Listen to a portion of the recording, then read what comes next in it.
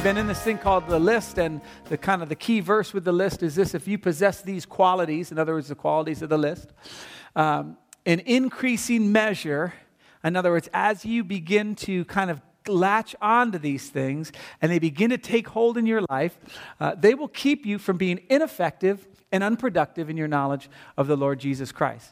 If you possess these qualities in increasing measure, they will render you they will keep you from being ineffective and unproductive. And what we've been saying about the list, the whole thing kind of here, is that life is more than coping. Life isn't just to get by, okay? And so we've been going through these items of the list, and the thing about them is, the way Peter writes about this, is you add, to each one you add the next one. And so they begin to get kind of more and more important. And as we move down the list, we tend to see more and more people kind of weeded out of becoming like Christ. Okay, so the first one's goodness, and we kind of all get this. Goodness is just doing the right thing. Okay, and if you're kind of skeptical about Christianity, if you're trying to figure out, man, this Jesus thing, it's hard for me, all this kind of stuff. This is probably how you connect with Christianity. It's don't do this and do this, just a list of do's and don'ts. Well, in fact, that is a big part of it. And that's what we talked about in the list. It's goodness, doing the right thing. And we talked about being obedient matters. The second one is knowledge. And in knowledge, it's like, okay, doing the right thing. How do I live my life? What do I do? I want to obey. I want to be obedient. How do I do that? Well, this knowledge comes in and says, here's some information about who Christ was. And so we talked about knowledge is really just knowing Christ, knowing what he would do. That's what being a disciple is. A disciple just looks at his rabbi or her rabbi and goes, what would Rabbi Jesus do in this case? That's being a disciple. It's being a follower. You follow, you learn, you mimic, okay? Well, after knowledge, once you get the knowledge, then we need self-control. Because once you know what you're supposed to do and what you're not supposed to do, then it comes time to actually having to do it or not do it, and that's self-control. And so we were talking about how really self-control is being controlled by Jesus. It's not just, can I sit, and not fidget, but what does God want me to do right now? If God took control of my life, what would it look like? And that's self-control. And that's a daily thing, right? And so that brings us to that next one. We need perseverance. We need to be able to just day after day, decision after decision, circumstance after circumstance, be able to persevere and go, okay, Christ did it. And, it's this perseverance one just gets me so many times because I go back to Jesus and I think, man, every day, like every decision, Jesus, every single one, like somebody cuts you off on a camel or whatever, and you're just like, hey, no problem. Like, man, so the perseverance one always gets me. And then last week we talked about godliness. And we talked about godliness being, it's not goodliness. We already talked about goodness. Godliness is having the mind of Christ. It's understanding that we have this kind of dual nature, this flesh and this spirit. I did a funeral this week, and one of the verses I read during most funerals is that we've been sown this perishable body, right? I mean, we all can pinch ourselves and see that we're awake, and we all have aches and pains. As I get older, I have less hair, more weight. I don't know how that works, but I got more pains and stuff, and I was feeling the back of my leg the other day, and one knee's like bigger than the other. I don't know why, and it's starting. This is it. I'm going down the tubes. All right, it's like I've got this perishable body, but then Paul goes on. He goes, well, if we've been sown this perishable body, then we have an imperishable body too, right? And so the decisions we make in our perishable body and the things, how we look at things and how we see the world, that's godliness. Can we see the kingdom of God rather than just the kingdom of man? And so we talked about having godliness is having the mind of Christ, which brings us to this morning. And this morning, it's kind of weird because we'd think that this next one is should be kind of lower on the list. Like it's kind of obvious. Like if I were to talk to somebody and I said, yeah, well, what's it like to be a Christian? You'd probably have this as one of your top things. It's brotherly kindness. And you think if these things are building on each other, and if it's kind of like getting more and more ramped up, and next week is the last week, and I'll just give the thing away, it's love, okay? Like all through Scripture, we know love is the ultimate thing, right? It's the greatest. Faith, hope, and love. The greatest of these is love, and we'll talk about that next week. But you think brotherly kindness, I mean, that's kind of, I don't know, I mean, isn't it obvious? I mean, isn't that even people who aren't followers of Jesus, don't we kind of all know that we're supposed to do good to each other? It's a golden rule, do unto others as those have done to you, right? Whatever the rule is. Like everyone knows the rule. Apparently I don't, but everyone else does.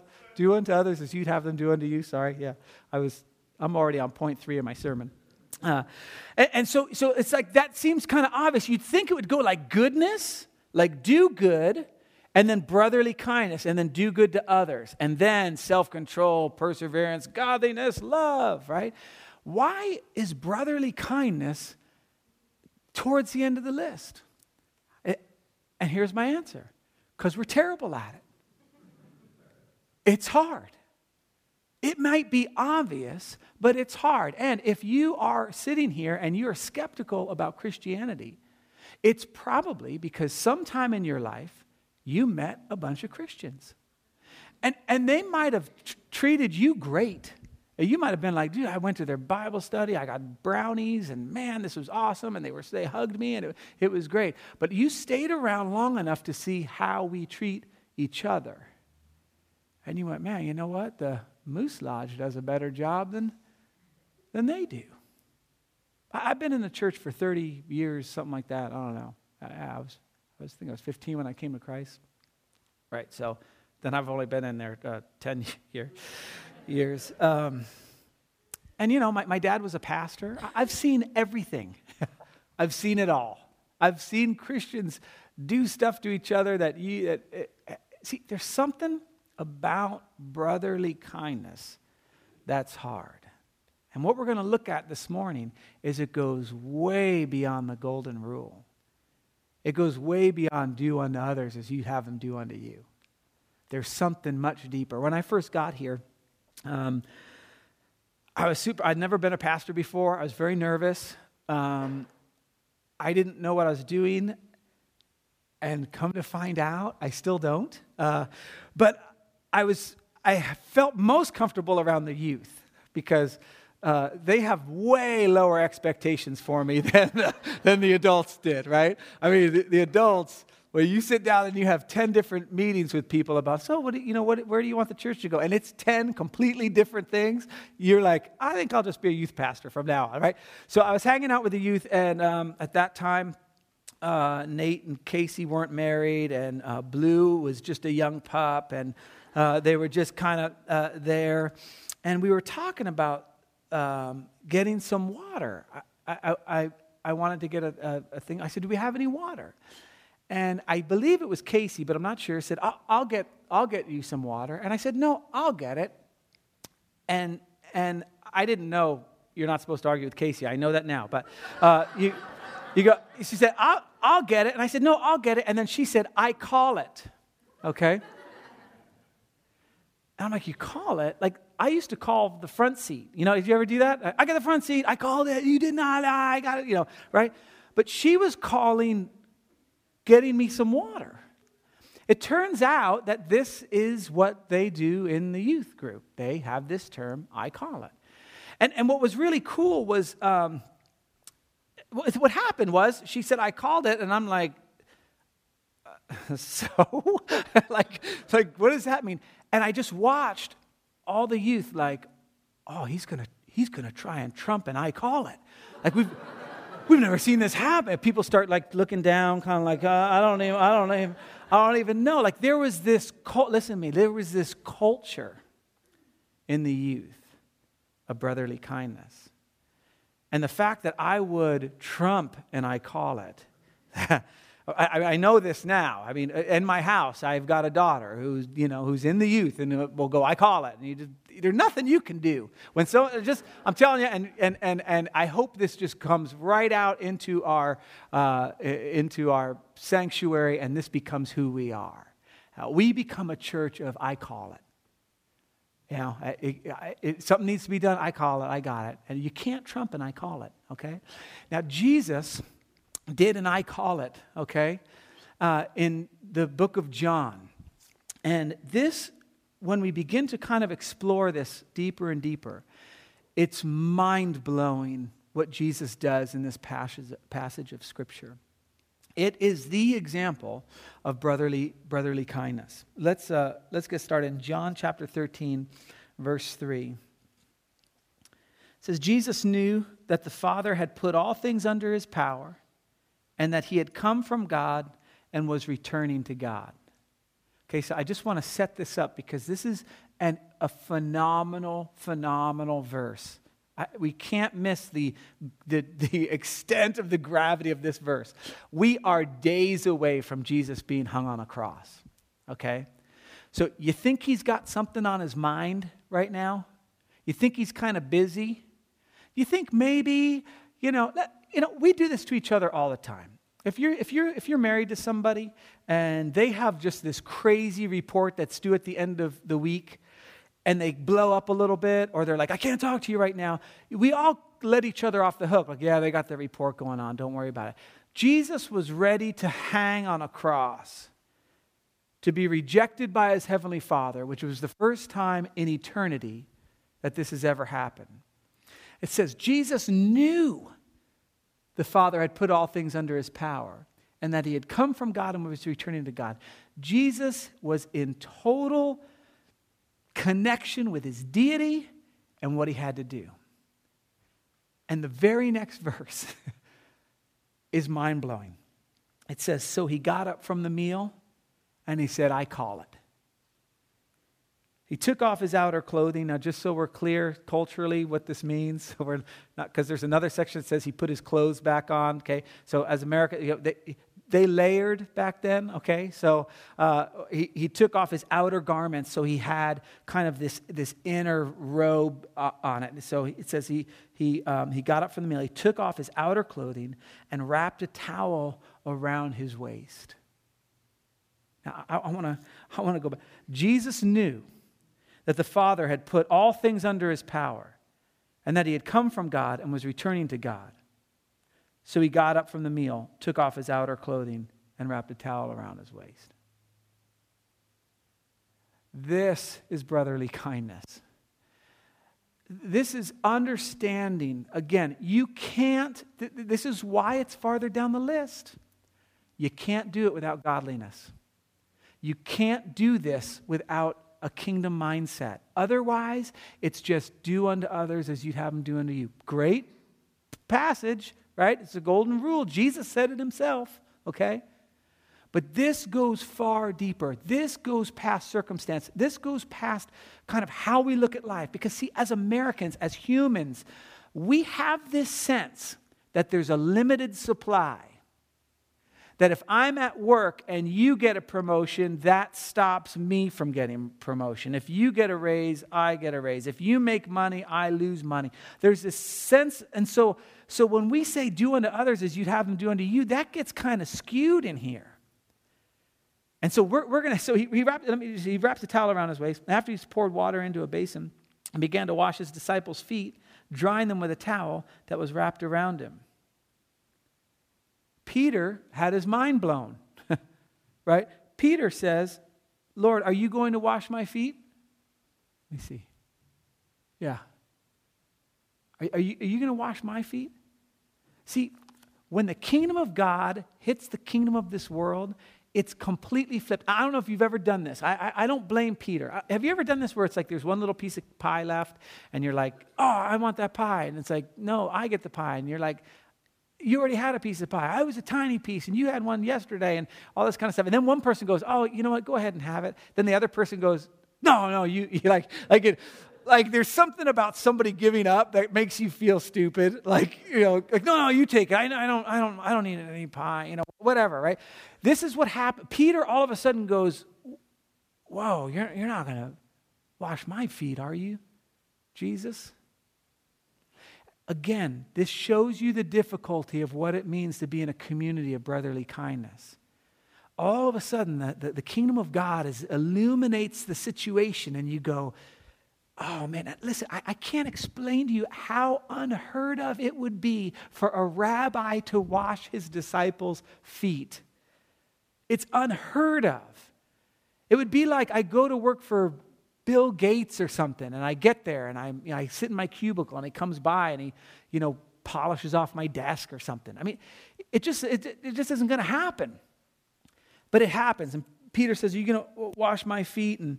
And then Jesus says this, "You do not realize what I'm doing, but later you will understand." See, as Peter begins to understand the kingdom of God more fully, which is exactly what we're reading about right now, it's in 2 Peter chapter 1, Peter's beginning to understand, godliness, to your godliness, add this brotherly kindness, add this kind of, no, I call it. And so he says, you're going to understand. And then Peter says something I think we should always say to Jesus. The minute Jesus tells you to do something, this should be the first word out of your mouth. No. Right? I mean, we look back and we're like, Peter, it's Jesus, dude. Come on, what are you doing? But I mean, this is the thing. This is why this is so difficult, either receiving brotherly kindness or giving it. It's opposite of the kingdom of the world. The kingdom of God has no limited resources. So me serving you costs me nothing. There'll be plenty to go around. There's always enough to go around. It says God owns the cattle on 1,000 hills. Now, it was written to a culture where I don't want a cattle on 1,000 hills. I just want a nice car, right? Well, whatever your thing is. The point is God is not limited in his resources. If I let you go in front of me, if I let your ministry flourish, there's going to be ministry dollars somewhere else. And this is difficult when you're running a church to keep that in the back of your mind because you're so like bottom line and you got to be a good steward and all that kind of stuff. But for God, it's not a big deal. So Peter says, no, you shall never wash my feet. To which Jesus says, you know what? And I'll just show you because he gets into this thing. This continues in this one. Jesus answered, unless I wash you, you have no part with me. Now, scholars and students of the Bible, there's a bunch of camps in this verse, and some think he's switching right now to a salvation message, okay? That Jesus is switching to go, unless I wash you, have no part. In other words, unless you're saved, you have no part with me. But we have to, because he does end up kind of turning to this, but then he goes right back. His point is, if you are a disciple of Jesus Christ, you will serve other disciples of Jesus Christ. That's the whole point of the passage, okay? And so Peter says, no, you're not going to wash my feet. And he's like, listen, you've got to understand the importance of serving each other. It's hard. And let me tell you, in the church, let me tell you why it's hard in the church. Because it's so easy to over-spiritualize why we don't do it. You'll have someone in the church who's passionate about a certain ministry or whatever. And we'll get to this when we get to the Philippians verse. And it sounds so spiritual why they need this and need that and demand this and why we should move in this direction. It sounds very spiritual because it's wrapped up in souls being saved or it's couched in whatever. I mean, it's just hard. But to be able to go, you know what? I call it. You know, I'll watch in staff meetings. You guys should come to a staff meeting because my staff, the staff at this church is awesome. But they'll talk about volunteers.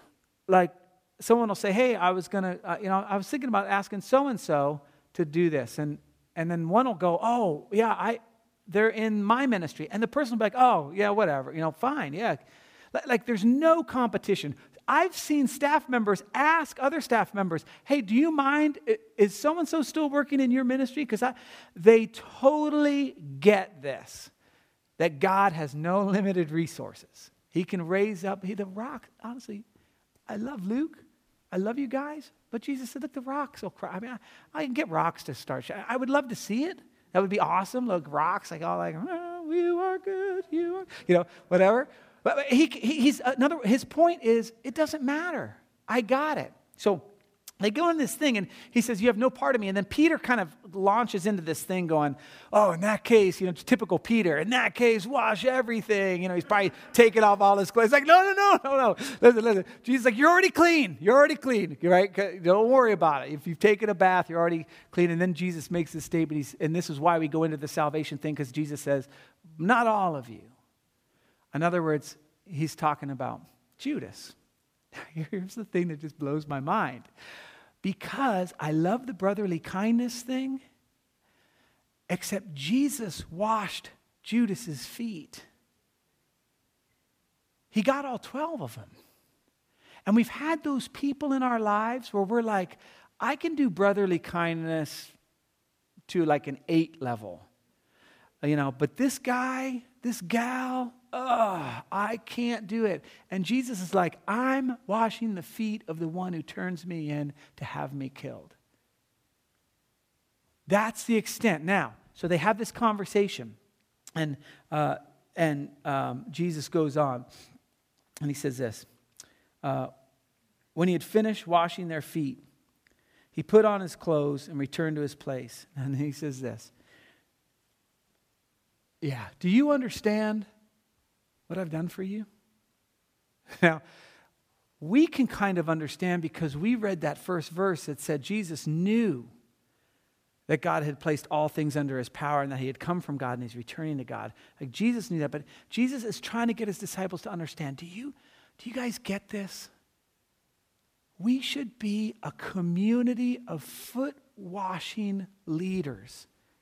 We should be washing our children's feet. We should be washing our employees' feet. Now, again, one of the jokes of the staff is I hate foot washings. They're uncomfortable. I don't like them. I think that was a total cultural thing. Like, I'm not saying you literally have to go to your neighbor or whatever and wash their feet. But you can do something else. You can give up a volunteer in your ministry, let them go to another ministry. You can. I can't even get into all the examples in your small group questions this week. You'll see that every small group has to come up with 15 examples. So I know that they're out there. But Jesus says, "Do you understand what I've done for you?" And he goes on. He says, "You call me teacher and Lord, and rightly so, for that's what I am." Okay. Now that I, your Lord and teacher, have washed your feet, you also should wash one another's feet. It's the point of the entire passage. The whole point of this passage is Jesus washed our feet. Not so we should wash Jesus' feet, so that we should wash each other's feet. Okay? He says, and then he, to sum the kind of whole thing up, he says, I've set an example. This is why I've done this. I've set an example that you should do as I have done for you. Now, listen, as we get into all the kind of things, there's these quote-unquote controversial passages in Ephesians about wives submitting to their husbands, and we're like, whoa, submitting to your husbands, this is, I can't believe it. And I know I've met some of your husbands. It's difficult. But husbands laying down your lives for your wives. No, if we could just get this principle down, forget about feeding the poor, forget about how much Bible, if we just loved each other and served each other the way Jesus modeled it for us.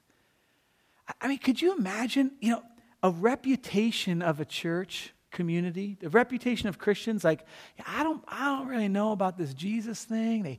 They worship, they kind of do this thing. I don't know about God. I'm kind of into evolution, whatever. But man, have you seen the way they treat each other? When's the last time you heard that? Now, granted, the news is a little bit, they're not looking for places where Christians are serving one another, okay? So that's not how they make their money. But just here, just in your community, just in your home. Imagine if you were the family that were known for, imagine, and the husband knew that God had given him all power to run his household. And he knew that he was going to be held accountable for how he led his family. So he got up from the table, he put an apron on, and he did the dishes. That's what it looks like. That's what brotherly kindness looks like. And it looks like that with perseverance.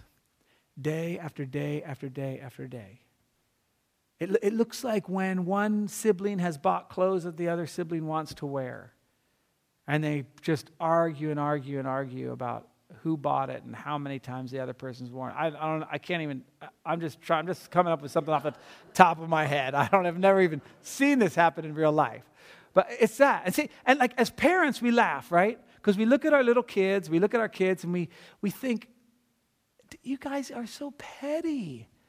What are you doing? It's just a little piece of pie. I'll buy more pie, okay? You're not going to die from not having pie. Right? I mean, it's like we look as parents at our kids and we go, guys, why are you fighting over the remote? It's a stupid television show. TiVo, one of them. I don't care. What's the deal? How much more do you think our Heavenly Father goes, really? Really? It's just a ministry, guys. It's not the end of the world. It's just cleaning up. It's just this or that. Why is brotherly kindness so far down the list? Let me quickly just get to another section of Scripture. And he says, I go to set an example. Let me kind of give you the point. Brotherly kindness is treating each other as Christ would treat us. Not how you're not treating someone as you want to be treated, because the heart is exceedingly wicked. Who can understand it? You might want to be treated in a weird way, and like you're like, I'm going to treat you that way. Like, I don't know if you've ever met people who the whole family, the way they communicate is like arguing, and so they'll argue with you because that's the way they want to communicate, and you're like, oh, please, no arguing, right? This isn't the way we treat each other, like how you want to be treated. Treat each other the way Christ would treat them. That adds a whole different thing. That adds a whole element to like, what would Jesus do during this time? How would Jesus respond here? What would Jesus say? That the horn on my car doesn't work right now. And man, it's shown me a lot about myself. Like how much I lament not having a horn. The other day, this woman cut in front of me. I needed the horn then. And then this dude was eating a hamburger, and the light turned green, the green arrow, and I knew on this particular green arrow, if you're 4 cars back and that first person doesn't step on it, you're going to miss it. And so so every car has to go, and the guy right in front of me was eating a hamburger, and I'm like, come on, trying to roll down my window, whatever I could do to just kind of if I don't make my way known, and I do it very like boop, boop, boop, boop, boop, I'm very nice, I don't do anything. No, it's like not having a voice in that environment told me a lot about myself. A bad lot. And like I'm thinking to myself, I got to get my horn fixed. And no one's going to know I'm upset, impatient, unhealthy, oh gosh, right? Well, isn't that the case? Let me just quickly go through how Paul writes a few decades later after this. He basically says, look, if you guys are anything of a church, like if there's any encouragement, any love, do me a favor, please. Make my joy complete and be of the same heart, the same mind, united in unity, intent on one purpose. If there's anything going on good at your church, could you please do me a favor and just like take it to the next level? And here's the example he uses. He says, do nothing out of selfish ambition or vain conceit, but in humility consider others better than yourself. This selfish ambition is my agenda. I have an agenda when I come to church, okay? Vain conceit it's for my popularity. I want to be on stage. I want to be the one in front. He says, don't do that, please. Make my joy complete. Do nothing from selfishness. Do nothing from selfishness, selfish ambition, or vain conceit, but with humility of mind, consider others better than yourselves. Each of you should look not only at your own interests, but also the interests of others. You know what that word interest means in the Greek? Things. It's really general, which is cool, because it's not like, oh, you mean like taking care of no, it's just don't think of yourself as much. Like, think about every decision you make and every little level. How does this affect so-and-so? What does this do for them? Right? Now, again, it says you should look at your own things. The New American Standard says, do not merely look out for your own personal interests, but also for the interests of others. I mean, we're all going to do that. Now, watch what he says, because this is the kicker. Your attitude should be the same as that of Christ Jesus.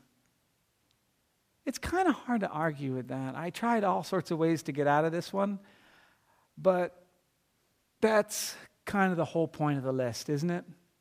Now that we look back, we obey out of goodness because Christ obeyed, you know. Our knowledge is, I want to know him and the power of his resurrection, yea, and the fellowship of his sufferings, boo, right? We want to know him. We self-control. It's being controlled by Christ. We go from there to perseverance. And we talked about there's no shortcut to becoming like Christ. And godliness is having the mind of Christ. I mean, brotherly kindness is just, you do it, you have this attitude should be the same as Christ Jesus. And it goes to the extent at how we should do this. We'll go through this very quickly. Who, being in very nature God, did not consider equality with God something to be grasped or held on to, but he made himself nothing, taking the very nature of a servant, which is what we just read about in John chapter 13, being made in human likeness. And being found in appearance as a man, he humbled himself and became obedient to death, even death on a cross. It says, therefore God exalted him in the highest place and gave him the name that is above every name. That at the name of Jesus, every knee should bow in heaven and on earth and under the earth, and every tongue confess that Jesus Christ is Lord, to the glory of God the Father. What an example. What an example Christ leaves for us. What a horrible example. Because what does that do when I don't have a horn? I mean, what does it do for me when I feel like I've had a long day and I'm tired and I just want to be left alone? Christ was the ultimate, I call it, because he sacrificed so much. He did not regard equality with God something to be held on to, but he emptied himself, and he came in the form of not a king above us, which would have been great. It would have been fine. To go from God to king, that's pretty humbling. To go from God to servant, and then to turn around and go, do you know what I did for you guys? I want you to do the same thing to each other. That is brotherly kindness. As Luke comes back up, we're going to sing one more song, and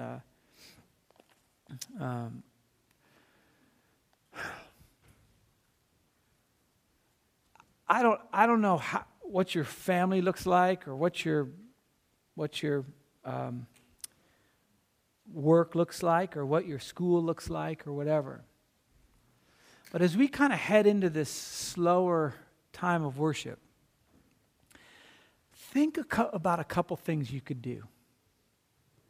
And they could be small. See, this is the great thing about a foot washing. For that culture, it was just what the servant did. It was just a normal, it was like doing the laundry, doing the dishes. It was like sweeping up. It wasn't this great holy moment like, oh, this foot wash.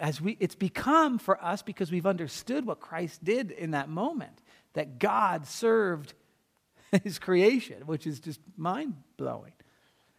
But the actual thing, the actual example, when he says, do you know what I did for you? Anybody can do this. That's the beauty of it. And yet it's so far down the list. And so as we have a kind of a time, is there someone you need to serve? Is there someone maybe you have a brother or a sister and you guys have been fighting it out and battling it out. Maybe it's a husband and wife and you've been trying to figure it out and you think what they're saying is unfair and you do all the work and blah, blah, blah, all that. Is it time to turn that around and say, man, if Christ can humble himself, taking the form of a bondservant and then dying death on a cross, I think I can give this up.